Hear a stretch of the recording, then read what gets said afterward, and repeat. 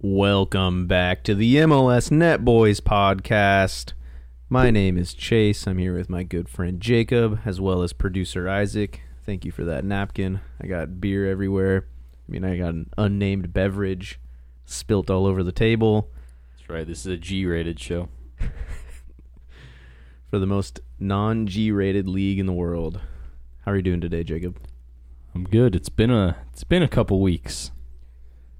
This kind of has happened a couple times throughout the season, but it's all right. It's all right. We always say, it's difficult when this is like your third part-time gig that we do.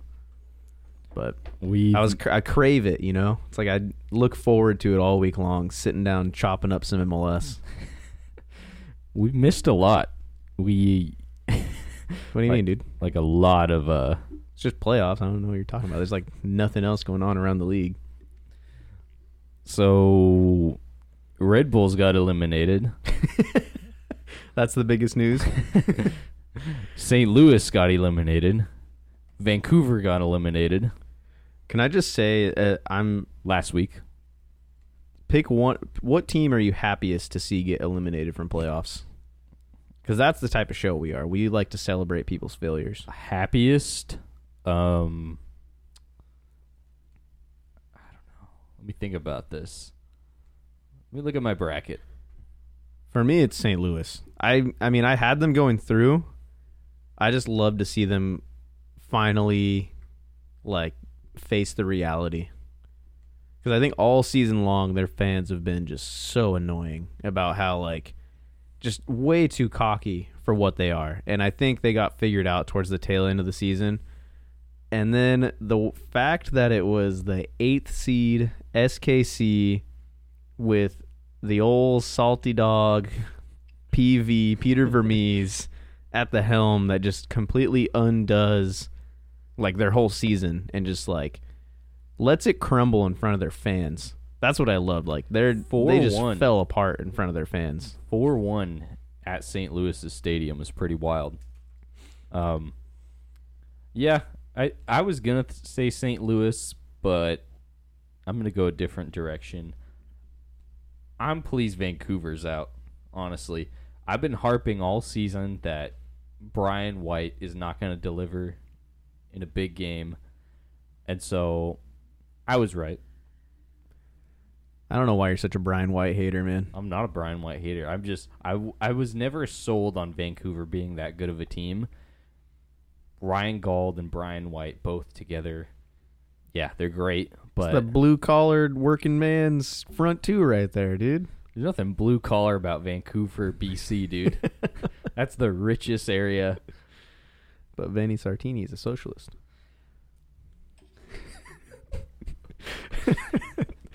Oh, man. Anyways. Did you see this game? So they lost the first game 5-2, which we covered. The second game they lost 1-0 at home. It was their biggest ever crowd.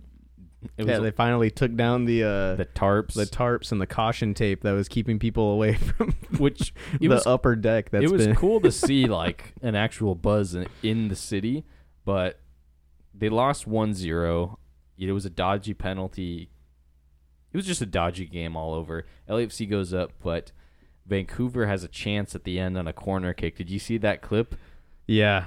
So Vancouver has a chance pretty much the end of the game, and it's a corner kick, gets delivered in. LAFC gets a half clearance out, and I don't know who it was on Vancouver, but a player's charging up to hit a volley out of the air on the top of the box, and the referee just absolutely body checks him, backs up into him and just body checks him and flattens him, and then proceeds to spring LAFC on a counterattack, which they go and they score. Was later, ruled not a goal. I don't know exactly how that referee was going to let it stand on the field, because it seemed like he was content with letting it stand. And then the Vancouver team just surrounded him, and it was one of the weirdest, craziest things I've ever seen happen. But it was really funny at the same time. Yeah, it was probably It was a good spot for Vancouver to get a chance, but the likelihood that would have resulted in a direct goal, I feel like, is kind of low.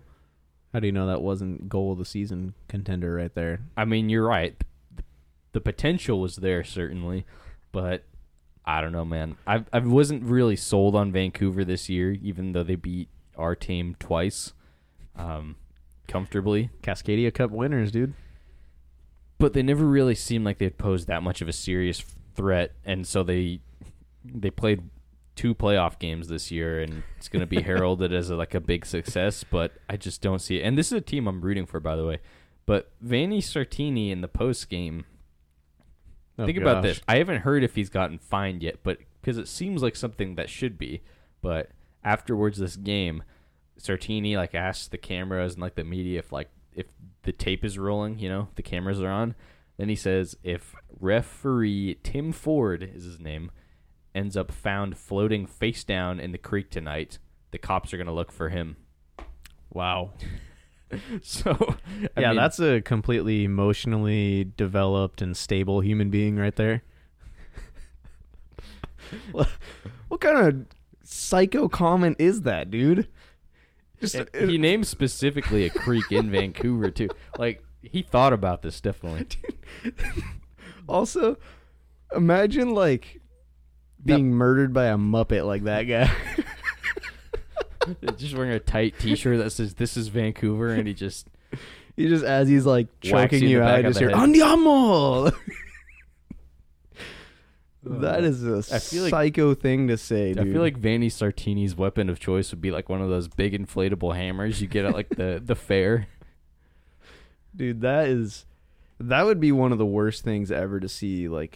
Right before you die, is Vanni Sartini's face. Oh man, that poor ref. Okay, he made a mistake. You think his family's he's out there, he's refereeing a game. He's making a living. You got Vanni Sartini threatening to murder him and throw him in a creek. Yeah, that's kind of nuts because I've always been of the thought I understand when fans say that I don't agree, I don't condone it, but it makes more sense when you have fans saying stuff like that. But when you have the leader of a whole club, the figurehead comes out and says stuff like that, it just makes everybody else feel that sort of behavior is okay within that club. And that's crazy, dude. I didn't know he said that, but that's absolutely insane. Does that make you clown of the week? Oh, without a doubt. He was already clown of the season just for being him. But just imagine next season, how is that ref gonna handle reffing a Vancouver game? If I was him, it's not the most professional thing. I would probably throw a couple of shoddy calls in there. Try and get my revenge a little bit on the guy who threatened my life because I made an accident. Had an oopsie in a playoff game. Sorry, Vancouver couldn't score a single goal the entire game or not. Was it foul somebody in the box? Was that referee's fault that you got scored on 5 times in the game before that? 3 of which were set piece goals. Maybe 4, actually. I forget. Is that what happened, Vanny? Oh. I got my second clown of the week, though, and it goes to a fan base. New York Red Bulls hosted Cincinnati in a must-win game. No one talked about. They definitely choked. They choked hard. They were up in this game. Tom Barlow scored the go-ahead goal for the Red Bulls, and then never would have thought you'd hear that name. It was the most Red Bulls way to lose a game. So they're up in a game, a must-win game at home. Crowd was pretty decent.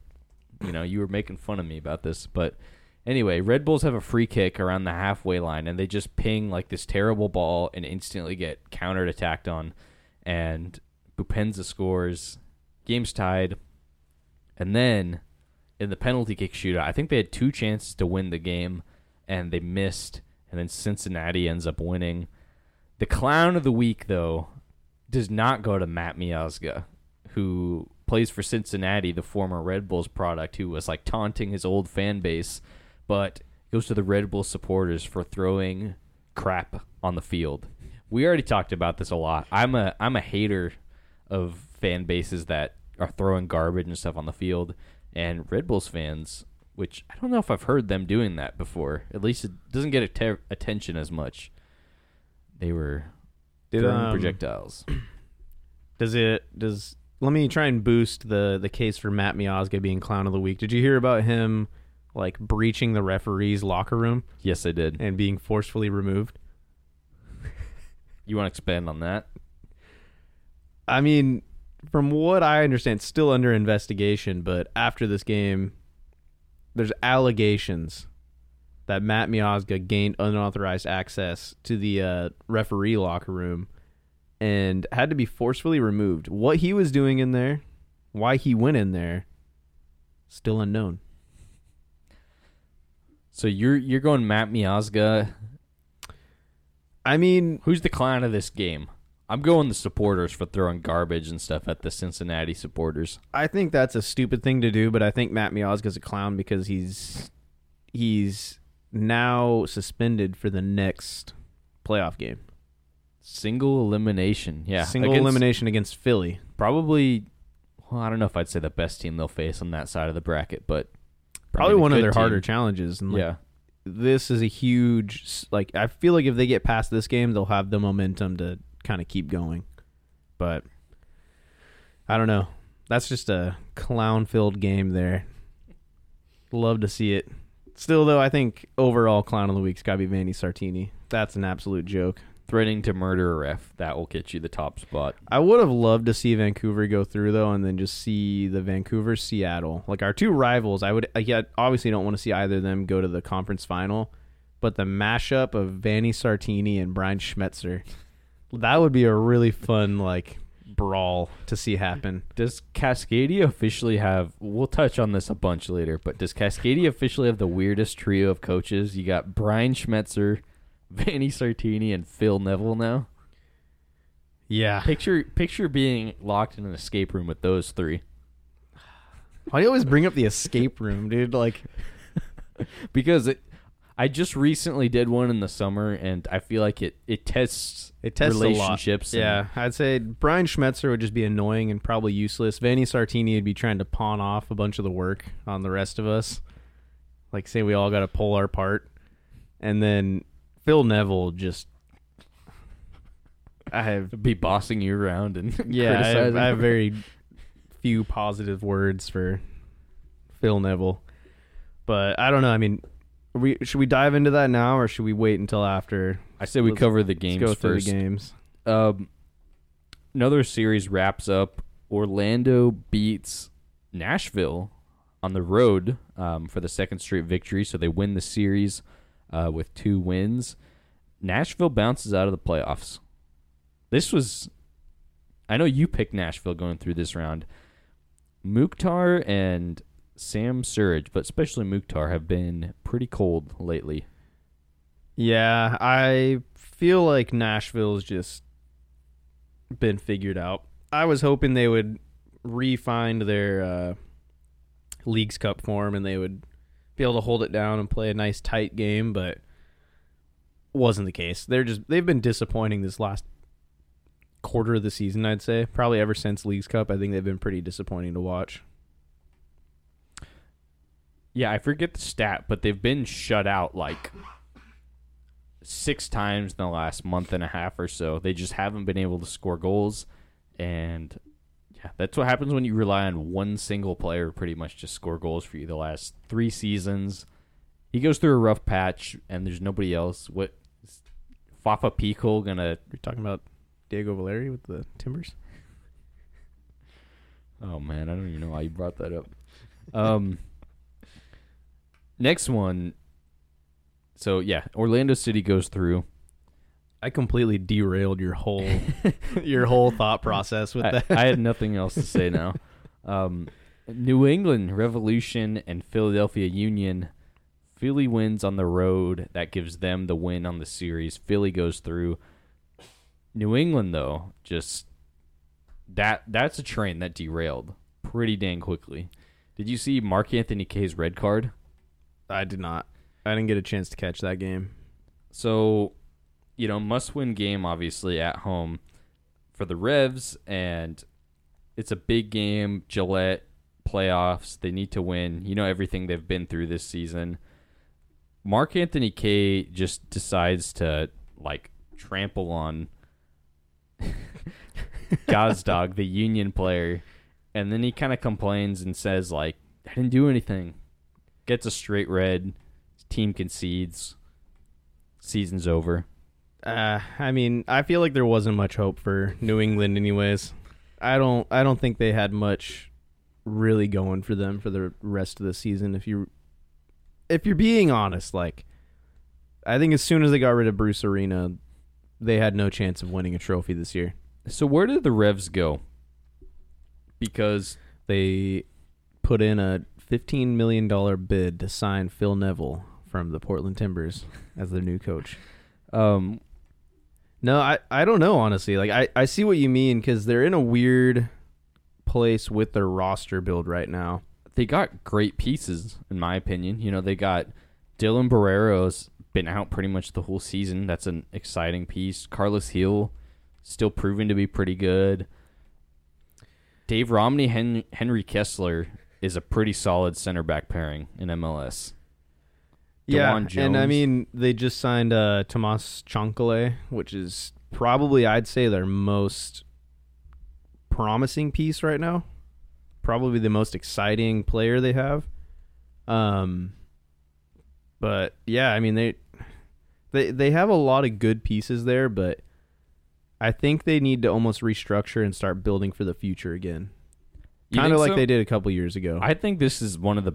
If you were an MLS... Or you were a coach looking at the however many vacant MLS jobs open, this would be like top of the list for me, because attendance actually has been going up for the Revs. But yeah, you look at that back line, Jones, Romney, Kessler, and Farrell. That's pretty solid. You've got Noel Buck. You've got Matt Polster, Chancale, Carlos Hill, Gustavo Bo, Ian Harks. The only thing I would say is I think Carlos Hill's kind of regressing. Like, he's getting worse. Gustavo Bo wasn't exactly the best striker this year. He's kind of like a flash in the pan, like, throughout the season. Just comes and goes. Tomas Chancale, really good player, really solid, but you're starting to get into like Nashville territory of like you have one guy you're gonna really rely on to carry you, because I don't think Carlos Hill is gonna be able to put up this type of numbers he did the past 2 years. I think he's gonna regress even further next year. I mean, he had a pretty good year. 11 goals, 15 assists this year. That's pretty solid. How did his numbers look after Bruce Arena left? I'm not sure. Let me look at that. I'll look at his last 10 games or so. The last 10 games, he got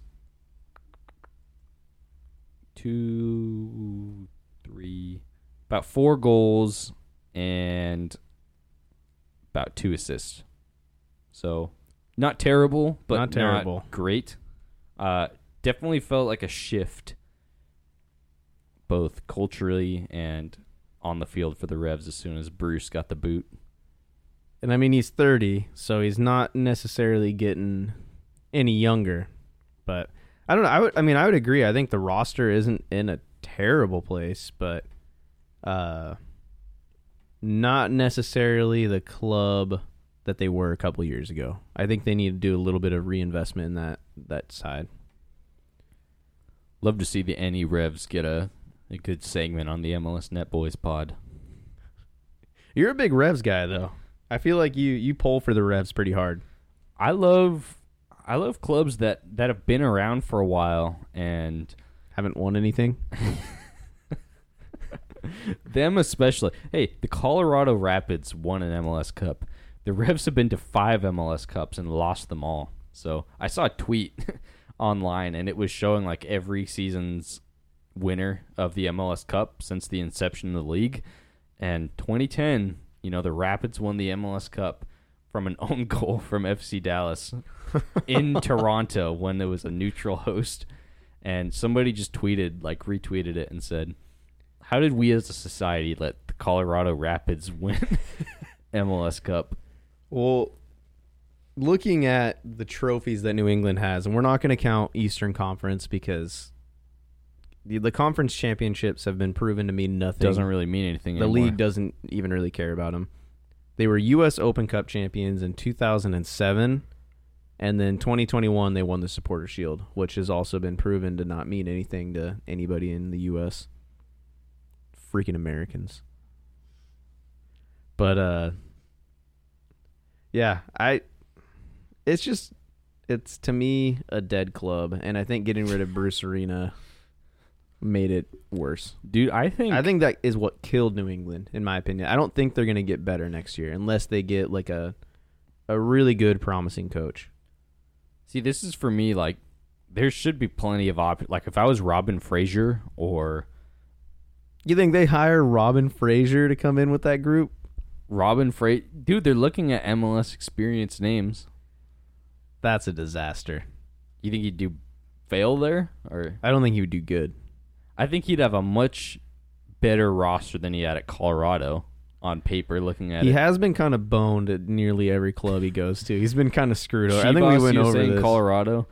Gio, I mean, if they get Gio, he'd have a great defense, which is something he didn't have in Portland. You telling me you take Dave Romney over Larice Mabiola? Yes. Disgusting. Okay, Larice Mabiola now for sure, or last year even.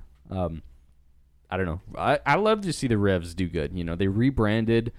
Like I said, their average attendance has been up. They're spending more money.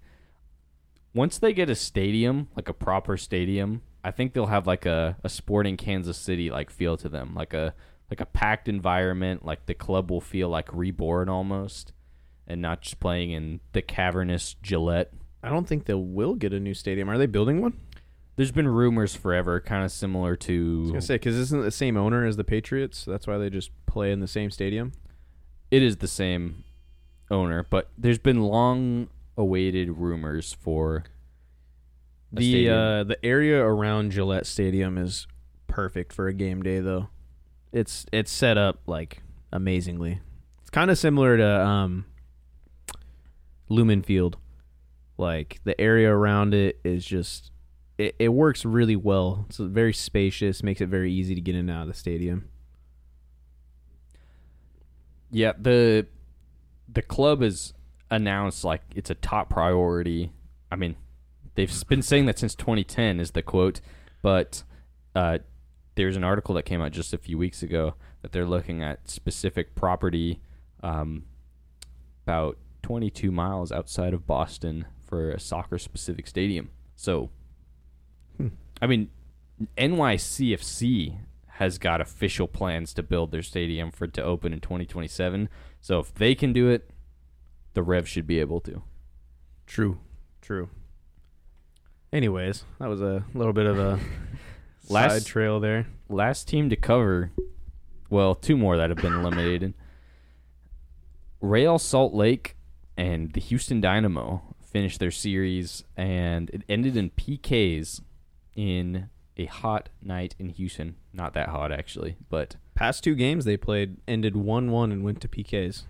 Moon Boy heating up at the end of the year. Diego Luna showing that he's a big game player. But Houston still wins and goes through to the next round. Moon Boy missed a penalty in the last game.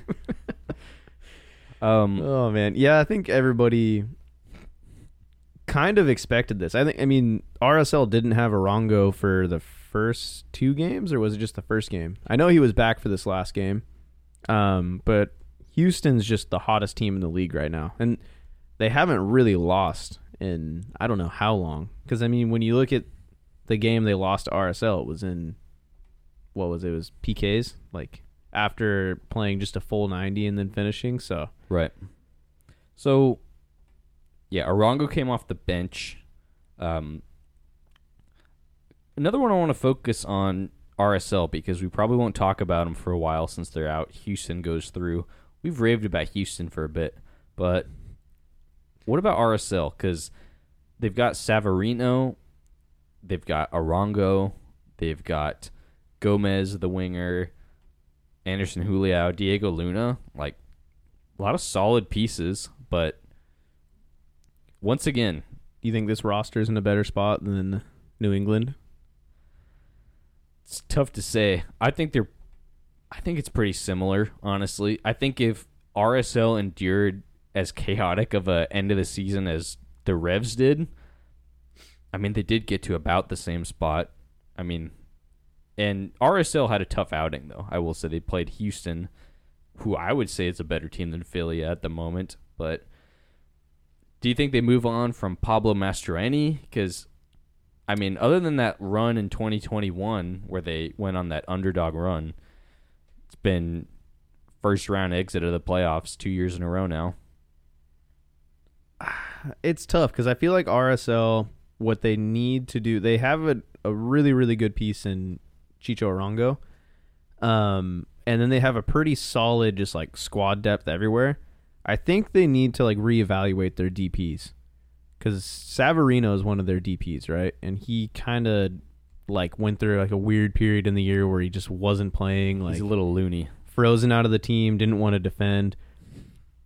I think they need to reevaluate their DPs, trying to offload what they can, keep Arango, of course, and then try and identify players that, like, if they brought in like a star center mid or, you know, a star center back or somebody to kind of pair, even like another star like attacker to pair Center with. back? So Brian Vera and Justin Glad aren't getting it done back there? Made my thoughts on Justin Glad known on this podcast.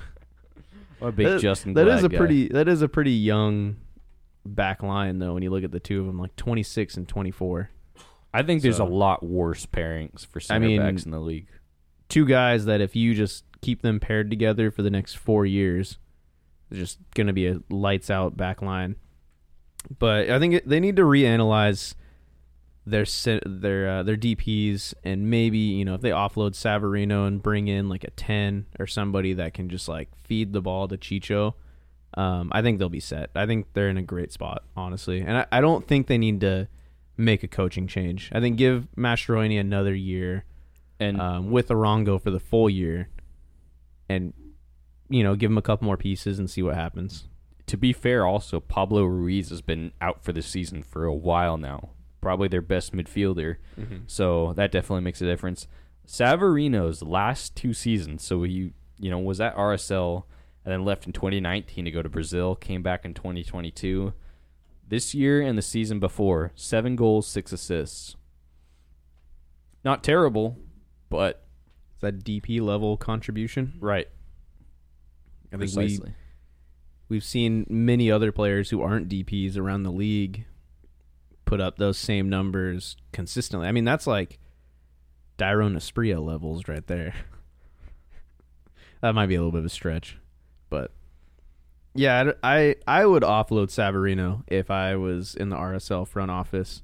I would dump him and, you know, bring in Jesse Lingard or coming to Sandy, Utah, doing his stupid dances. Who's some other free agents right now? Matty Longstaff. You already told me before we were starting. Dude, I'm saving that for the Timbers, man. So Dairon Asprilla this year had 5 goals, 5 assists. So he had 3 less goal contributions for probably like a third of the wages as well. I mean, I don't want to look up the wages right now, but honestly, you're not wrong. So last eliminated team.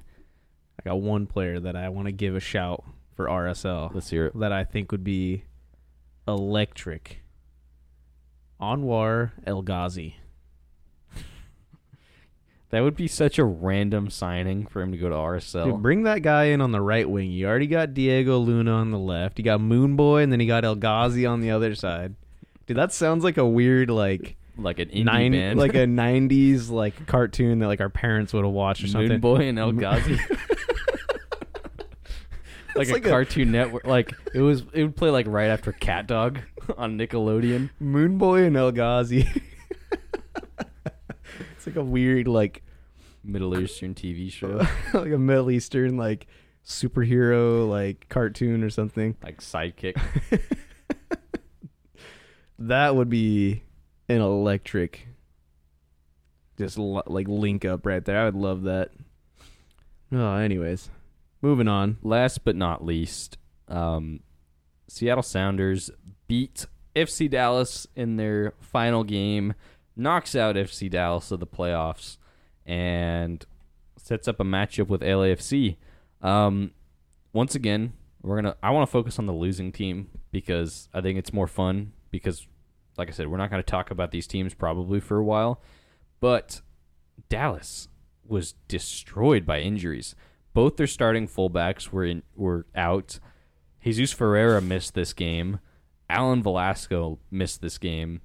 I mean, they lost 1-0. They didn't have a shot till the 89th minute. It was just a rough outing. I'm looking at their back line, and it looks like somebody sneezed on a keyboard.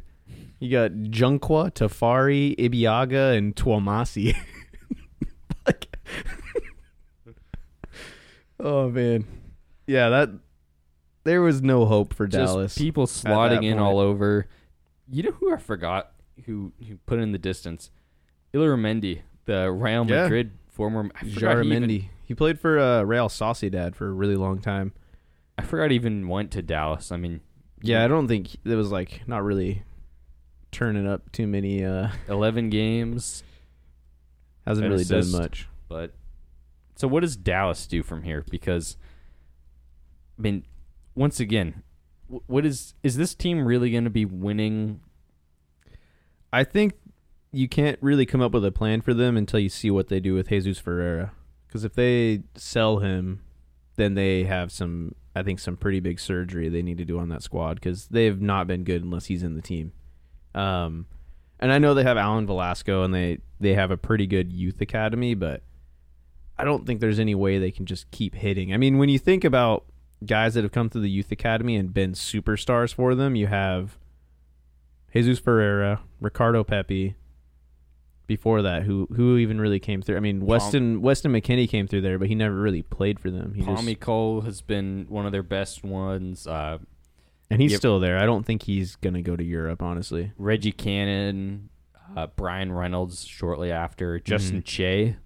So, yeah, but I wouldn't put them at the same level as like a Jesus Ferreira or like a Ricardo Pepi because those guys were single-handedly pulling this Dallas team versus like Reggie Cannon and more pieces. Yeah, they were just kind of depth pieces, I think, that filled in and like won the starting role out of lack of like other players being there. They got Paul Oriola though to slug them through. So yeah, I think their plan kind of hinges on what happens with Jesus Ferreira. If they sell him, obviously they're gonna need to do some surgery and try and bring in a striker that's gonna, give him the Blas Perez effect and just lead them forward. The Matador? El Matador. Hey, but I've got a question for you. Hit me. Josef Martinez, it's already been announced what are you laughing for already, man? It's already been announced he won't be returning to Miami. If you're FC Dallas, no. If Jesus Ferreira has an offer to leave, and it's a good one and you take it, would you take Josef Martinez in Dallas? I don't think so, because he's kind of washed. Like he's not really that good anymore. I think he looked better at the end of his time with Miami because he had Messi there. Who? Just some Robert Taylor, some Argentinian fool. But he's also just kind of a guy that causes problems everywhere he goes. So, like, why would you want to bring that into, like, this squad that seems pretty healthy right now? I know a guy who can mess that up. You don't think Nico Estevez could handle just Josef Martinez screaming at him in the locker room and throwing I think it would catering tables? I think if you were to do it, like, say Jesus Ferreira doesn't get sold until, like, right at the end of the transfer window, and you're scrambling and you need somebody and he's still a free agent and he's just kind of hanging around, I would try and sign Maxi Urruti again. He's looking for a new club, I believe. But no, if you absolutely had to sign Josef Martinez, I would do it on a 1-year contract at the very like bare minimum of what we could pay him and still get him there. Because he would probably score, I would say, 10 goals. That's what I was thinking. Maybe more, depending on service. I mean, because he has Paul Arriola whipping in balls. And for as short as he is, like, Josef Martinez is surprisingly good in the air. Like, he's got the Darren Maddox. You got the Ryan genes Ferry in him, dude. Oh, man. here's what I think. Love that we just equated Darren Maddox to our friend Ryan. Hey man, he'll be listening to this. He'll be proud of that analogy. So I don't. So if Ferreira were to leave, you're right. That's definitely the big plot of the offseason for them. I can see him leaving. Honestly, I feel like they've like. Is there anything Ferreira really wants? I mean, this is like his boyhood club, to be fair, but I don't see a path for them to win a championship at the moment. Yeah. I think for his trajectory, personally, him going to Europe makes sense, especially if he wants to be in the national team picture. Dallas, to me, I don't see splashing on a big striker from overseas. I can see them going within the league. This, I feel like, would make sense to me. You're going to hate this. You're going to absolutely hate this. Niasgoda. No.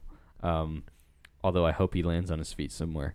But Jeremy Abobasi, he's got 1 year left on his contract through the 2024 season, and he's kind of, dare I say, cooled off, because Abobasi hasn't really, the last end of this season, lit it up in the league, right? So last year he had a decent amount of goals.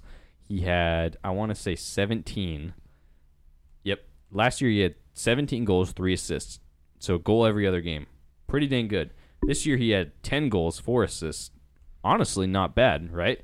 But he cooled off, like, pretty hard. So in his last, like, 20 or so appearances, going back to June 17th, actually, we'll just say end of June, or start of June, he scored a whopping 4 goals. So about a goal a month. Yeah, and that's kind of hard to tell because, like, San Jose cooled off during that whole time period as well. So it's hard to tell, like, did San Jose cool off because of his performances, or did his performances cool off because, like, the team as a whole wasn't providing as well for him?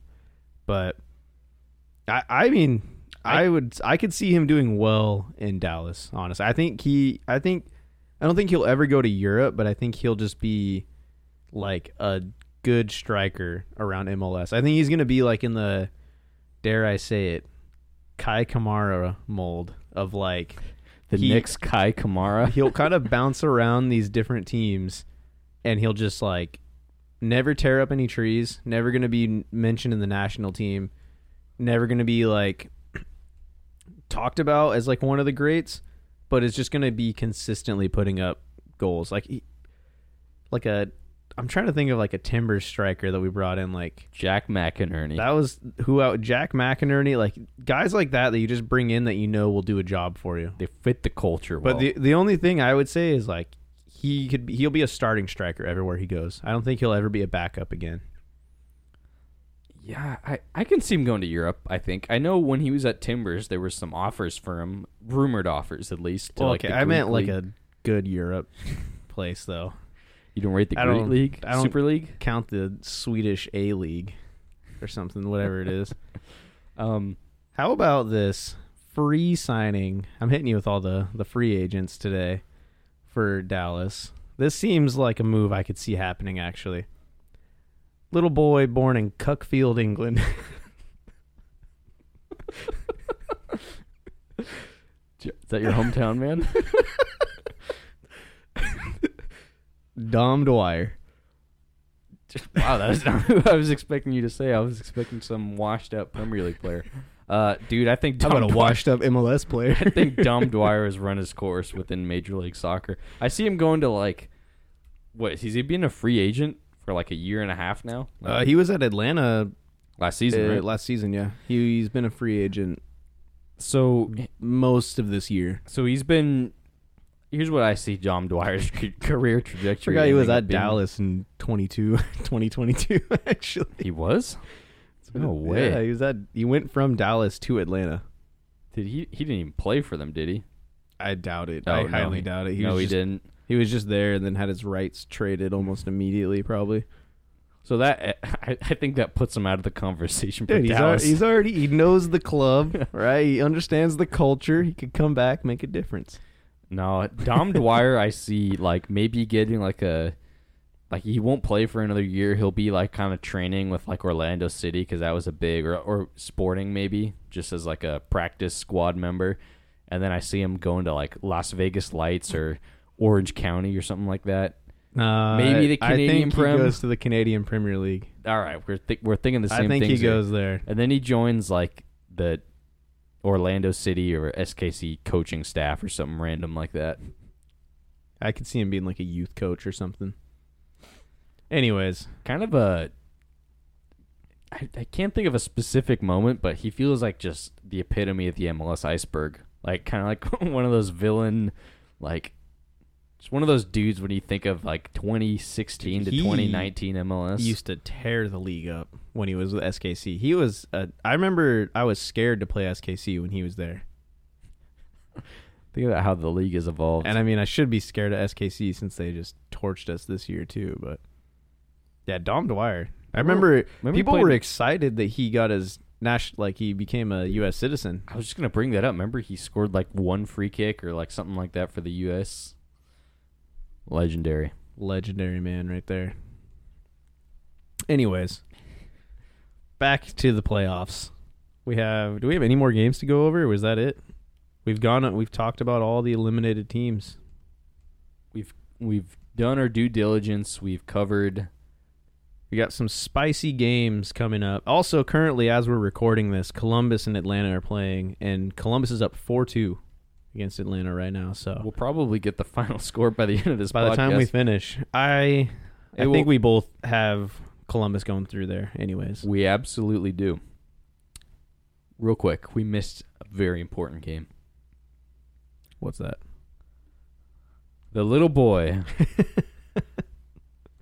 from Rosario played a meaningless friendly at Drive Pink Stadium in Fort Lauderdale and lost, actually. Miami and New York City FC played a friendly to celebrate the Ballon d'Or. MLS with an active Ballon d'Or player, the Premier League with 0, and Miami loses at home 2-1 to New York. You love it. You absolutely love it. Miami with a good squad. Probably their best team, honestly. Yedlin, Alba, Callender, Kamal Miller, Gomez, Busquets, Farias, and Messi. It's already going to be talked about extensively, but Miami just bolstering their squad even more. It looks like Luis Suarez is all but confirmed at this point. Who? Some guy that likes to bite people. And then it's rumored, which I have a hard time seeing this one. The poor man's David Teixeira. Remember that? That's a deep pull right there. that's an MLS. It's an iceberg right there, dude. But no, then they're also linked with Luka Modric. So then we would have 2 active Ballon d'Or winners. Be hilarious in MLS. That one I don't see happening personally. I don't either because it'd be weird having this just crew of like Barcelona players and then poor old Luka Modric just on his own. Like I could just see him just like eating at a table like by himself at the Miami training facility. And, like Luis Suarez like shooting spitballs at him as he like walks by or something. Was this middle school? Remember we went on that middle school rant about a month or so ago of just different scenarios about MLS. Oh man. Yeah, that's I'm afraid to see Miami next year. I think it's going to be a scary prospect. I know you disagree, and I think you want to see like this team fail, and I do too, actually. I think they'll be great, but I don't think they're just going to dominate every single game. I think so. How Miami was in the Leagues Cup, how they looked unbeatable, except for against Gary Smith's defense at Nashville, but I don't think it'll look like that the entire season. Maybe for stretches, but I think it'll look kind of like post Leagues Cup Miami a bit, like where they'll be beatable because they'll be much more. I think they'll be beatable. They'll have to rotate more because the average age of their team is 45. I was gonna say they're gonna have to like rotate for all these competitions they're playing in. They're not gonna be healthy. I don't think they're gonna be in Champions League as well. Leagues Cup as well. U.S. Open Cup. MLS MLS playoffs if they make it, obviously. But I will say, like, all these young players they signed this year are going to be entering their second year. A lot more used to the league, used to their surroundings. Going to be a scary thought. It's going to be a scary thought when Phil Neville, the next head coach of the Portland Timbers. Let's get into it. Or should we save this one for last and talk about the other sackings that occurred? Let's save it because I feel like I might rant about you're going to go Phil hard Neville on this for a little bit. Couple head coaches have been dismissed as well. We've got Charlotte FC. We'll talk about them first because this one did happen first, actually. They announced Christian Latanzio has been relieved of his duties at Charlotte FC. Made the playoffs for the first time in club history. 3 days later, got bounced from the playoffs for the first time in club history. What do you say? It kind of felt like it was coming. Like, I think just about everybody knew, like, Charlotte hasn't been good enough for what their fan base is. And it feels like they probably should be better off. Like, it feels like they have the financial backing. They have, I don't even want to say they have the core because their team isn't that good. But it's similar, I think, to the Toronto situation where it's a lot easier to replace the coach than it is to replace the whole team. So it's easier to be like, all right, man, you got to go. Like, this hasn't worked, rather than to, like, have a serious look at it and think, like, this whole team sucks. We got to replace all these guys. Players to replace Bill Tuiloma. And I hate to do this as a Timbers fan, but our boy hasn't really fared too well over there in Charlotte. A little bit of the first season jitters. You good, dude? Should I get you a throat? What was the thing you said Brian Schmetzer would say? A throat massage? Lozenge. I don't know. I don't know. I call them cough drops like a normal human being. You know, I was actually walking through Target yesterday, and I saw a pack of Hall's throat lozenges. It was labeled that? Yep. I almost sent it to you. Wow. You should have, man. I'm a Ricola guy myself, so we're going to get shut down because of that. Hey, man, you know what's funny was this is going to be edited, but we took like a 5-minute break in the middle of that because I had to use the bathroom, and immediately just the first time I can even remember doing this podcast, your voice just like broke down as soon as we come back.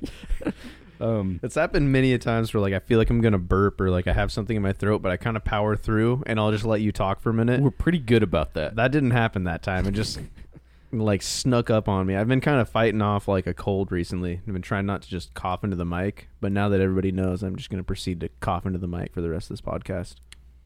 Prayers for Chase. No, but so Tuiloma, obviously, they spent a lot of money, like right before the season started, like 2 weeks before. Actually, that's a great time to bring in a starting center back for your team. So up to 900 GAM was sent, which is basically MLS fake money. If you don't know what that is, it's monopoly money for MLS. There's no way we're going to be able to describe that. This is like episode 39. General allocation money. So 500K in 2023, 300K in 2024, and then an additional 100K in 2025 if conditions are met. But basing off of his form, so Tuiloma hasn't logged a single minute for Charlotte as a sub even, let alone starting, since July 15th, a 2-0 loss. And yikes. For a team like Charlotte that isn't really that great, it doesn't really bode well. He did log 73 minutes for New Zealand in their 2-0 loss against Australia last month. Go on, you all whites. And he created 2 scoring attempts. That's always been his strength, weirdly enough, is his goal-scoring prowess. I used to say this when he was at the Timbers. I thought we should have paired him with Diego Chara in the midfield. Guy was just a bruiser, but not the best like one-on-one. So I think if he had like a back line to cushion behind him and you just let him like try and be a bruiser and just like ping the ball upfield because he was really good at passing. Like he had a great long pass on him, a great free kick. I want to say he started as a. That was his position. He didn't play that for the Timbers, but that was like one of his positions he played before he came to the Timbers, I believe. When they bought him, right? It was like he played CDM, center back, and like right back, I think, at some point in his career as well.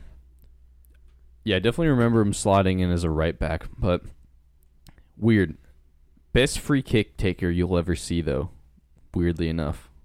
Better than Messi? I mean, how many free kicks has Messi scored in MLS regulation?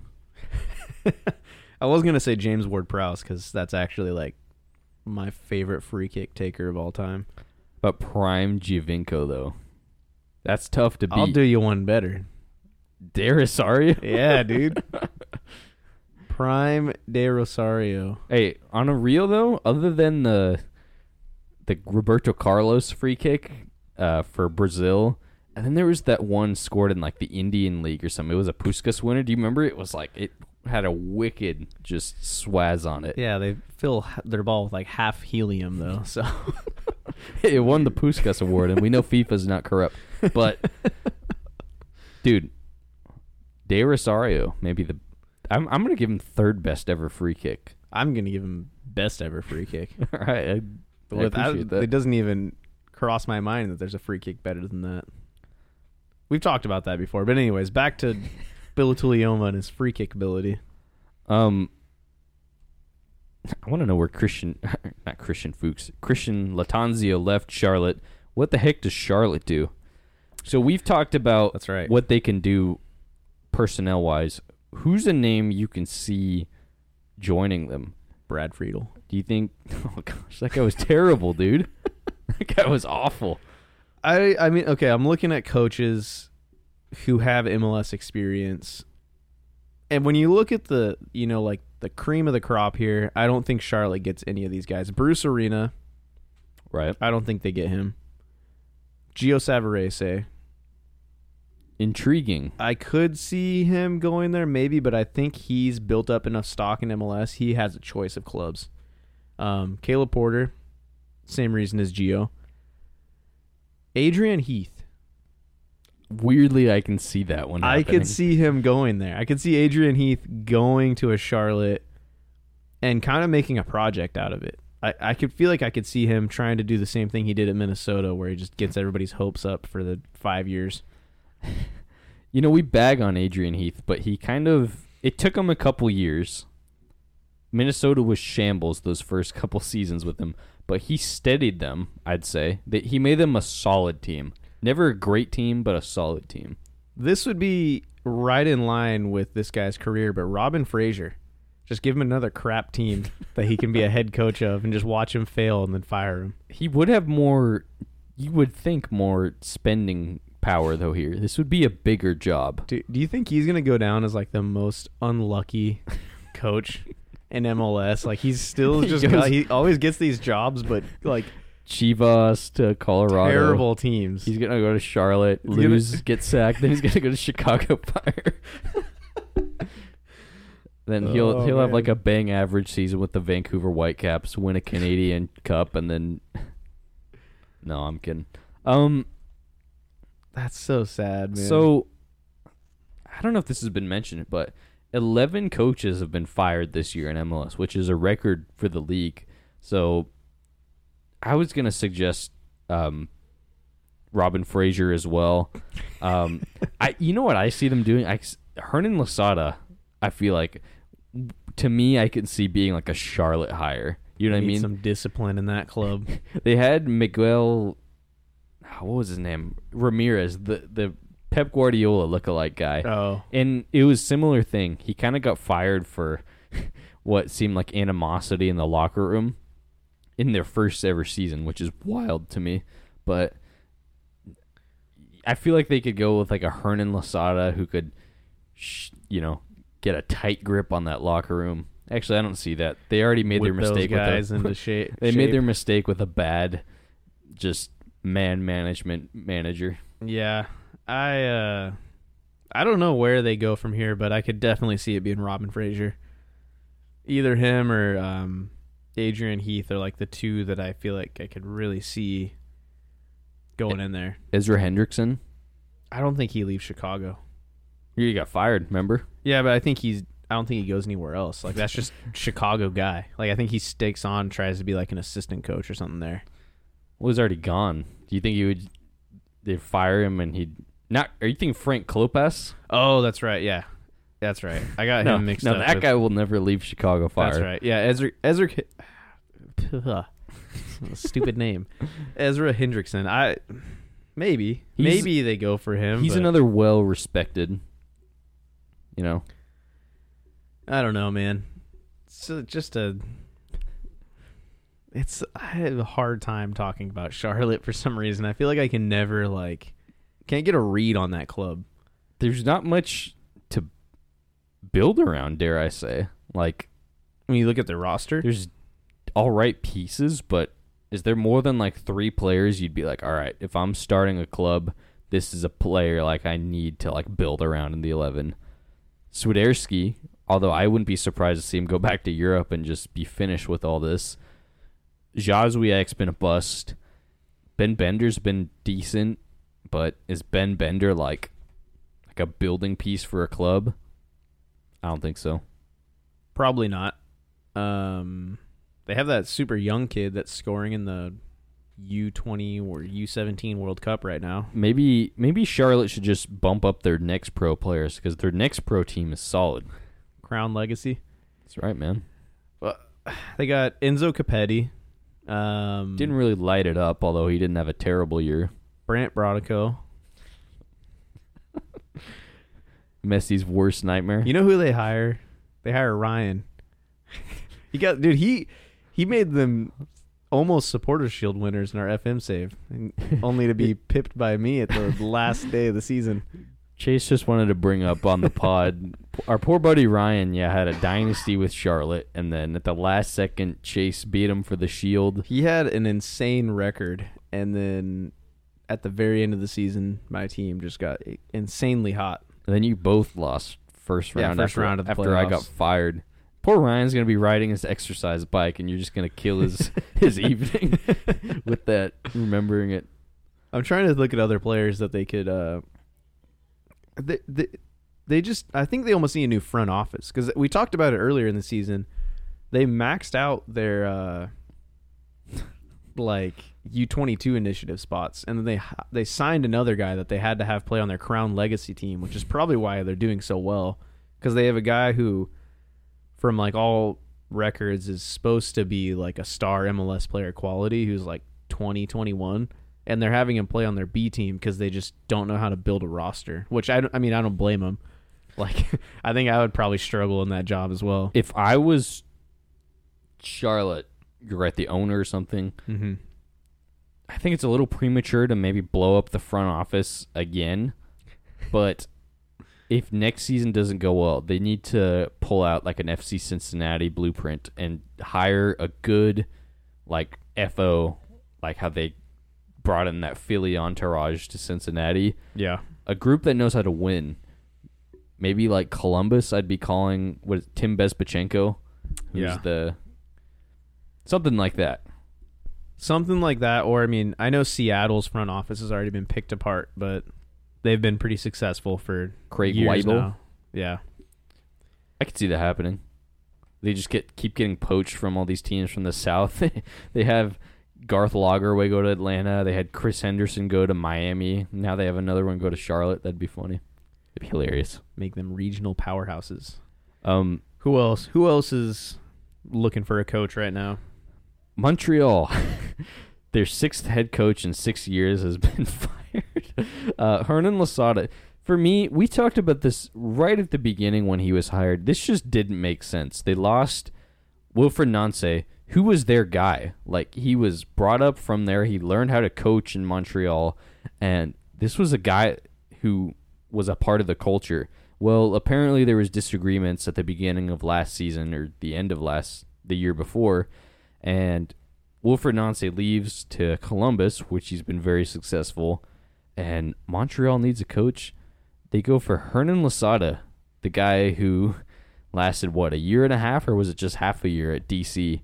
and his players at DC were happy to see him go because he would be criticizing things like their diets on their Instagram pages and stuff like that.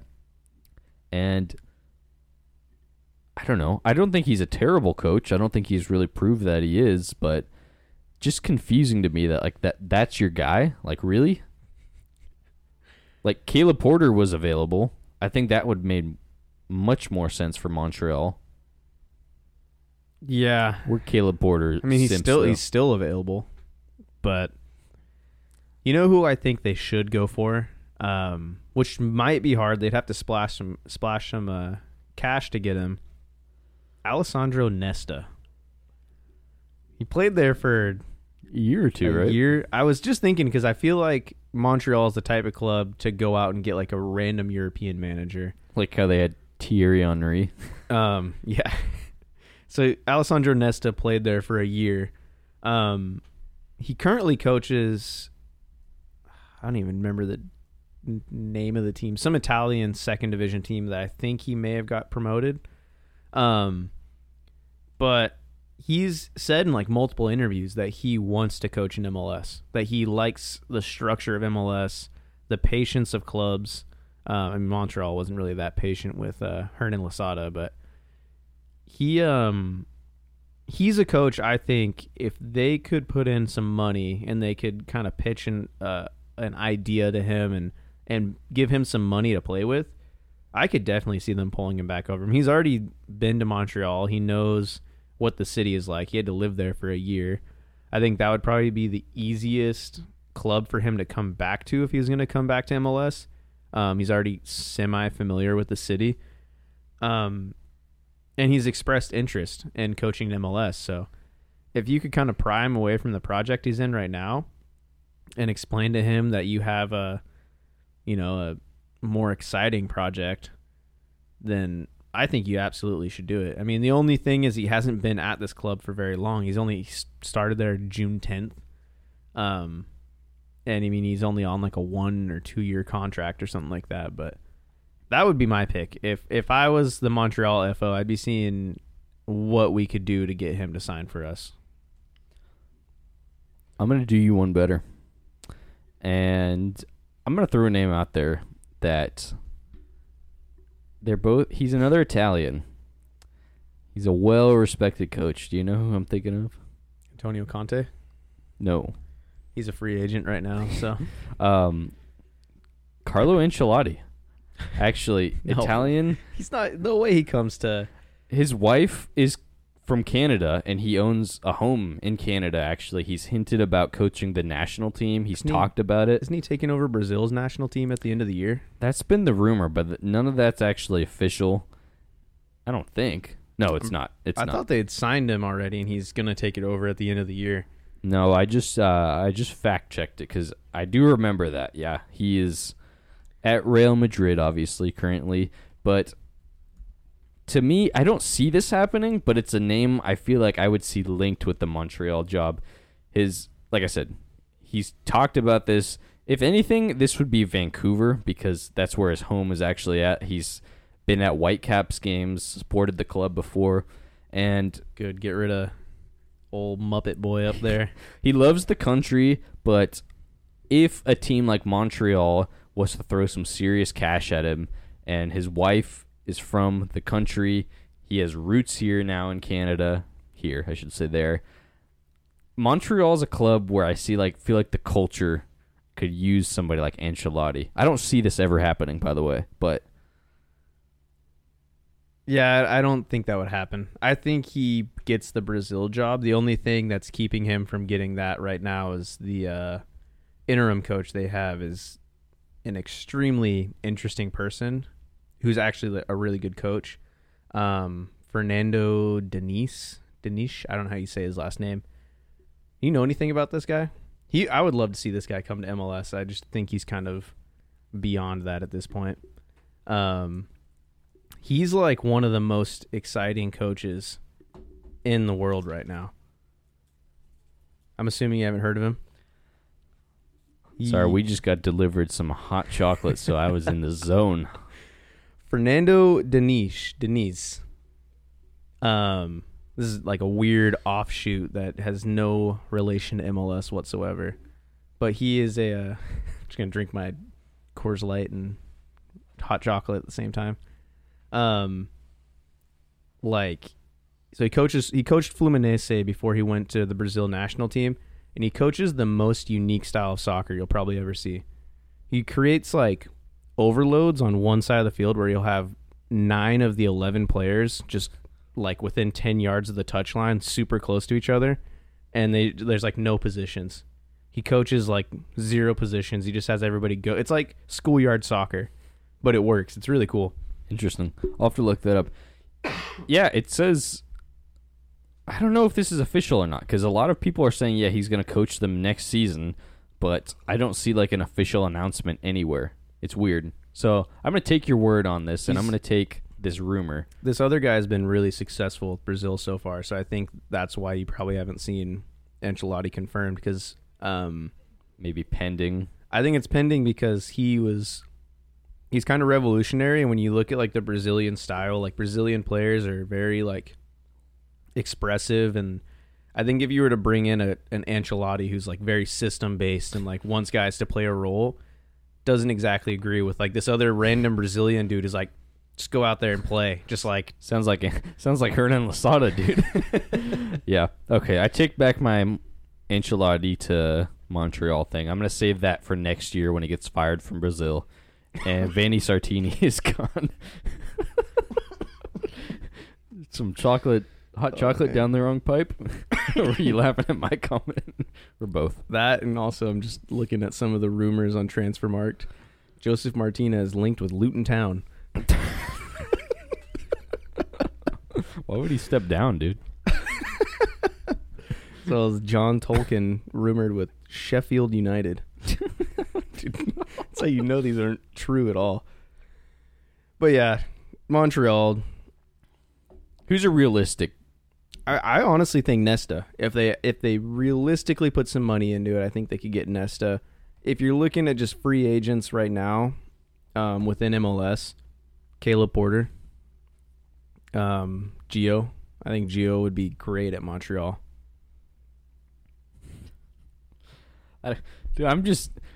Montreal nuked their entire team one of the only years they've ever been good, and it's just so confusing to me, man. But Gio is such a big presence, and like increases the morale of a team. Like, I don't know if you remember like how much the morale around the Timbers changed when he joined. Like the club just seemed in a really, really good place, and I think he would bring like such a spark to them for like the next 2 years. That's a long career for a coach in Montreal. Well, I think at minimum 2 years. Like he would bring a spark of like an improved morale, while they kind of rebuild the roster, if that makes sense. I see what you're saying. Yeah. I just don't know, man. It's just weird to me what Montreal does. I think that would be a good hire. You're right, because he is a very think about how crappy the Timbers were the last 2 seasons, and how it still pained us to like talk about like Gio leaving, right? Yeah. But Montreal's coaching history, I want to go through real quick.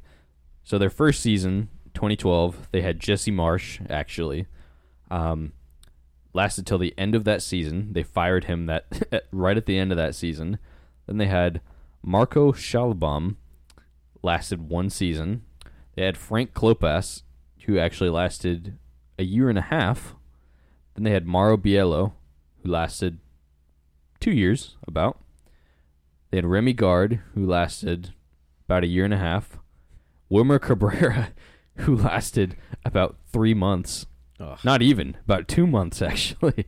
Thierry Henry, who coached 1 full season. Wilfred Nancy, 2 years. Then Hernan Losada for another. So they've pretty much had a coach every single year. The longest like being Chelsea. The longest being about 2 seasons. Like Chelsea, minus the success. Yeah, I don't know. What can they do from here, realistically? Stick with somebody, I feel like. Sign a coach. They had the dream coach, the guy who was from their own, knew the whole DNA of the club, was familiar with it, spoke the language, was an academy coach, like the ideal candidate, and then there was disputes with the FO. If you can't make that guy work, I don't know what to tell you. Yeah, I mean, it's kind of a mess of a club at this point. But I don't care too much about it. It's not my team. I feel bad for Montreal fans. No love lost. No, I don't know. That's kind of a easy cop-out answer there. But I feel like... not really the same as Charlotte, but similar to me. Like, this is a club without an identity right now to me, personally. Yeah, I think they... Bryce Duke. They need... I think it's similar to a lot of clubs. Like, you pick a coach that you believe in and you stick with him. Like, that's what I loved about the Timbers with Gio. Because it didn't work out the past couple of years, but they stuck with him because that was, like, the DNA of our club at that point, and we believed in him, and we wanted to see if he could see it through. You believe in them, like, through the tough times, and Montreal doesn't really have the patience for it. Which is wild. Last, but certainly not least... the biggest club in MLS, the Portland Timbers, have hired Fizzer Phil Neville. Old Phil Neville. What do you have to say? My watch heard me say Phil Neville and thought that I was trying to call somebody named Phil Neville. I don't even know where to start with this whole... I've ranted to you. I've ranted to our other friends about... because we haven't really talked about this on the pod. So Phil Neville, for those who don't know, is the co-owner of Salford was a City soccer FC. player who played in the Premier League. He has a brother who is a lot better than him. They were both outside backs. You got Gary and Phil Neville. Played for that great Manchester United team back when like Beckham was there. Yada yada. Moved on to Everton. Had a bang average Premier League career. Still thought about today because his brother was like probably one of the best outside backs in Premier League history. Well, are you going to give me some Phil Neville slander? 505 appearances in the Prem with a whopping 9 goals. 9 goals. I know he's a fullback. It's not. Dude, I think Trent scores that much in like a season. All right, carry on. Anyways, so Phil Neville had a playing career, yada yada. Co-owner of Salford City, winner of the Jimmy Murphy Young Player of the Year in 1994. He began his coaching career while he was at United, I guess. Technically, he got his coaching license there. There's a big push back in the day to get players coaching licenses, coach some youth teams. First real senior coaching job he got on his own was the English women's national team, to which he had a 54% win percentage. Not bad for a coach. But when you put it into perspective of one of the few countries in the world that has their own women's like professional league and just the soccer culture and the culture around like that society, like a lot Women's more accepting to general, like women's yeah. sports, you kind of expect them to be one of the more successful teams in the world. So not too impressive. Gets a job with Inter Miami. 38% win percentage. Played 90 games, won 35, drew 13, lost 42. Looks like our pro club's record. Means it's time for us to sign Messi. Oh, man. But with some side gigs at Valencia and some... he's assistant coach there. Yep. For his brother. Had a failed tenure there. But I'm just trying. I'm trying to think like where to really dive into this. When you look at Phil Neville, there's a lot of controversy around him for stuff that has happened in his past. But when I look at him as a coach, I just am so uninspired. He was pretty terrible with Inter Miami. You're forgetting his most recent and his biggest coaching experience. He was an assistant coach on the Canada men's soccer team for the Gold Cup and the Nations League final. Carry on.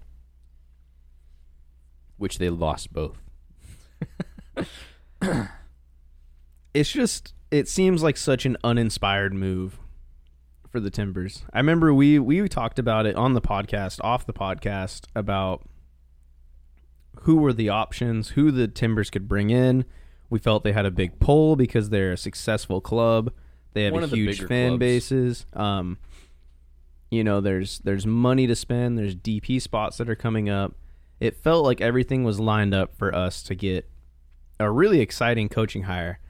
And then Phil Neville gets announced by him stepping over that stupid video of him like stepping over Providence Park, like coming into the pitch. They deleted that. Really? It got ratioed, actually. Yeah, I was gonna say. I feel like every post I've seen, whether it's on MLS, it's on another source, it's on the Timbers account, it's been pretty much received in like a very negative manner. And, as a Timbers fan, I hope he does well. Like, I hope he does well. I hope, like, he proves me wrong. But when you look at the state of our club, we need to be successful with our DP signings. We need to develop, like, young players. And he doesn't have any experience in that.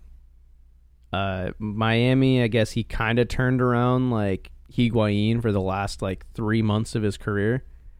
But he doesn't have any experience or success in developing young players. And it kind of makes you really discouraged with Ned Grabavoy as like the GM for the Timbers, that he had all this pull and all this leeway and like all this to draw in a really good coach, and he went with Phil Neville. By the way, I want to point out, we're Timbers fans, obviously, so we want to talk about this. But this has been the biggest coaching media coverage any team in the league has gotten, with all these vacant and rumored coaches, because of all the, Hufflepuff around the situation. I try to think of some British. Man's throwing in some Harry Potter references. No, you're right. You're right about everything you've said so far, I think.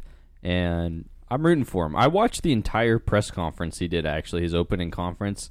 And he's a pretty likable guy. Like, when he's actually speaking, I know he gets memed on for being like a jerk to the press, which, I mean, he kind of was. But when he's actually talking, and I was listening to the Soccer Made in Portland podcast with Ryan Clark and Chris Reifer. I don't know if you've heard that one. But they were saying, like, yeah, he kind of checked all the new coach hire boxes, like talked about the history and the admiration for the fans, and said certain things, you would expect him to say. But I don't know. I'm excited just for a new era, I think, of Timbers soccer. We've been in the Gio era for a while. We've been spoiled with some exciting years. We've had some bad years the last couple. I think for your point about youth development, no, he doesn't have a track record of that, but to be fair, Portland never has, so if they can, meddle along in spite of that, I think they can do that. And he talked about in his conference, he needs to hit on those two DPs. He talked about how important it is. He talked about if you're winning and competing for games in MLS, you need your DPs to be successful. So he's got Evander and he's got 2 open spots. So I'm curious to see what this offseason looks like. That's the big question. Like, that's the huge question mark around the Timbers, is like, it's already, the deed is done. We have Phil Neville. Now we need some intelligence to actually like strike our front office and hit these next 2 signings right. And the sooner the better, honestly. And I think that's the good thing about hiring him this early was, yeah, he has plenty of time to work. Yeah. But that's probably the most important thing, is like St. Louis proved that when they brought in all their signings like a year before they were in the league. Like, if you get these guys in early and you get them acclimated and you make them feel welcome and used to the city and the facilities and everything before the season starts, you'll start off like at a way higher pace than if you sign, like Charlotte did with Tulioma, sign a center back 2 weeks before the season starts. And sadly, I don't know if I can see the Timbers doing a signing like super early. It doesn't seem like our It's way. not really our way. Feels like we're going to wait a really long time and probably try and hash out like the fine details of like, an extra $50,000 or something that's like meaningless in the long run. I don't know. I'm really uninspired as a fan. Like I'm excited. I was really excited leading up to like signing a coach of like this new era of a Timbers. And now I'm just very like uninspired. And I agree. I think he had like a good press conference and he said all the right things. But I think any new coach can go in there and do that. Very true. A couple interesting things from that conference was he talked about his time in Miami, and he mentioned like the sanctions that were on the team, and he was saying like how the first year, they had the biggest sanctions in league history, which is technically true actually, because they were cheating the year before with their roster. So he was under the tack a little bit, but they made the playoffs. They got spanked. Okay, I don't think anybody would blame him for like that being a weird first year. This last season where he got canned and he was in dead last, ahead of Toronto, ahead of Colorado. He was behind those teams, ahead, I should say, in the wooden spoon race. But he was mentioning how he didn't have DPs who were healthy, and that's also technically true. This is before the Messi revolution, and he even mentioned with the English women's team how like they won the She Believes Cup, actually. So they did win something at England, came up short at the World Cup where they lost to the USA, which he said that was the greatest USA women's team ever, which, debate that if you will. So his point in all of that was, all right, like, judge me now. Like he said in his own words, he's on like a level playing field with all the other coaches because there's no sanctions, and MLS is a league where pretty much every team has a shot, right? So I thought that was kind of interesting. Man's trying to pull the Robin Fraser card and be like, I was like screwed over at all these other jobs. I didn't have a good opportunity. Sort of. I mean, that's kind of what he said in a much more formal way. Another thing that was interesting was the Timbers GM Grabavoy mentioned for DPs they're looking at either a center forward or an attacking winger. Do you think that's the priority? Or no, we need a center back. I could see why they would go for a winger because Yemi Chara is leaving, but I mean. And I guess when you look at our other wingers, like Asprilla is not getting any younger. We got Anthony. Marvin Loria doesn't really... I forget he's even on the team, doesn't really, like, produce. Santi Moreno is better through the center of the field. He might have mentioned a center back, but it wasn't as a DP. So I will add that. I think we should splash the cash on a center back as a DP, but... I mean, center forward, yeah, that's the one thing I think we really need. And I love Felipe Mora. I think he's a great piece to have, but I almost feel like he should play like the Maxi Urruti role back when we had Fernando Adi. Like, just comes on and like does his job when we sub him in, but isn't like our starting go-to guy. But if like we need him throughout the season, he can do that. Right. That was like, this is off topic. That was one of my most favorite times as like a Timbers fan because we could kind of like change up our style of play based on our opponent with like two different forwards that played completely different styles, and it was just fun to see, like, see how see how we were gonna, address each game. So in conclusion, what do you give this grade? What do you give this higher if you were to give it a grade, A through F for the Timbers? Phil Neville. It's hard because it'll change based on the signings. Because right now, with like where the squad is at, the other options that are out there, I would say like a D plus. It's about where I was thinking between a D and a C. So yeah, I'd say like a D plus. I mean, that's a good point. Like he hasn't really been tested at the club level. Like he wasn't given the fair shake at like Miami because he just didn't ever really have like DPs. So yeah, I mean that's a fair statement, and he also just got canned right before they brought in Messi and all these other guys. So yeah, I don't know. It could be worse. That's what I was thinking. I think his time at Miami, although there was better options, although this is not the one who I would pick, I think his time at Miami is slightly misleading because he had a weird handout. That being said, he shouldn't have finished last in the conference before he got sacked. Yeah. There's no really excuse for that. But yeah. One of the other things is, this is mostly wishful thinking, but this is the first big name coach for the Timbers. I'd say one of the biggest names coach-wise in the league right off the bat just because of his pedigree.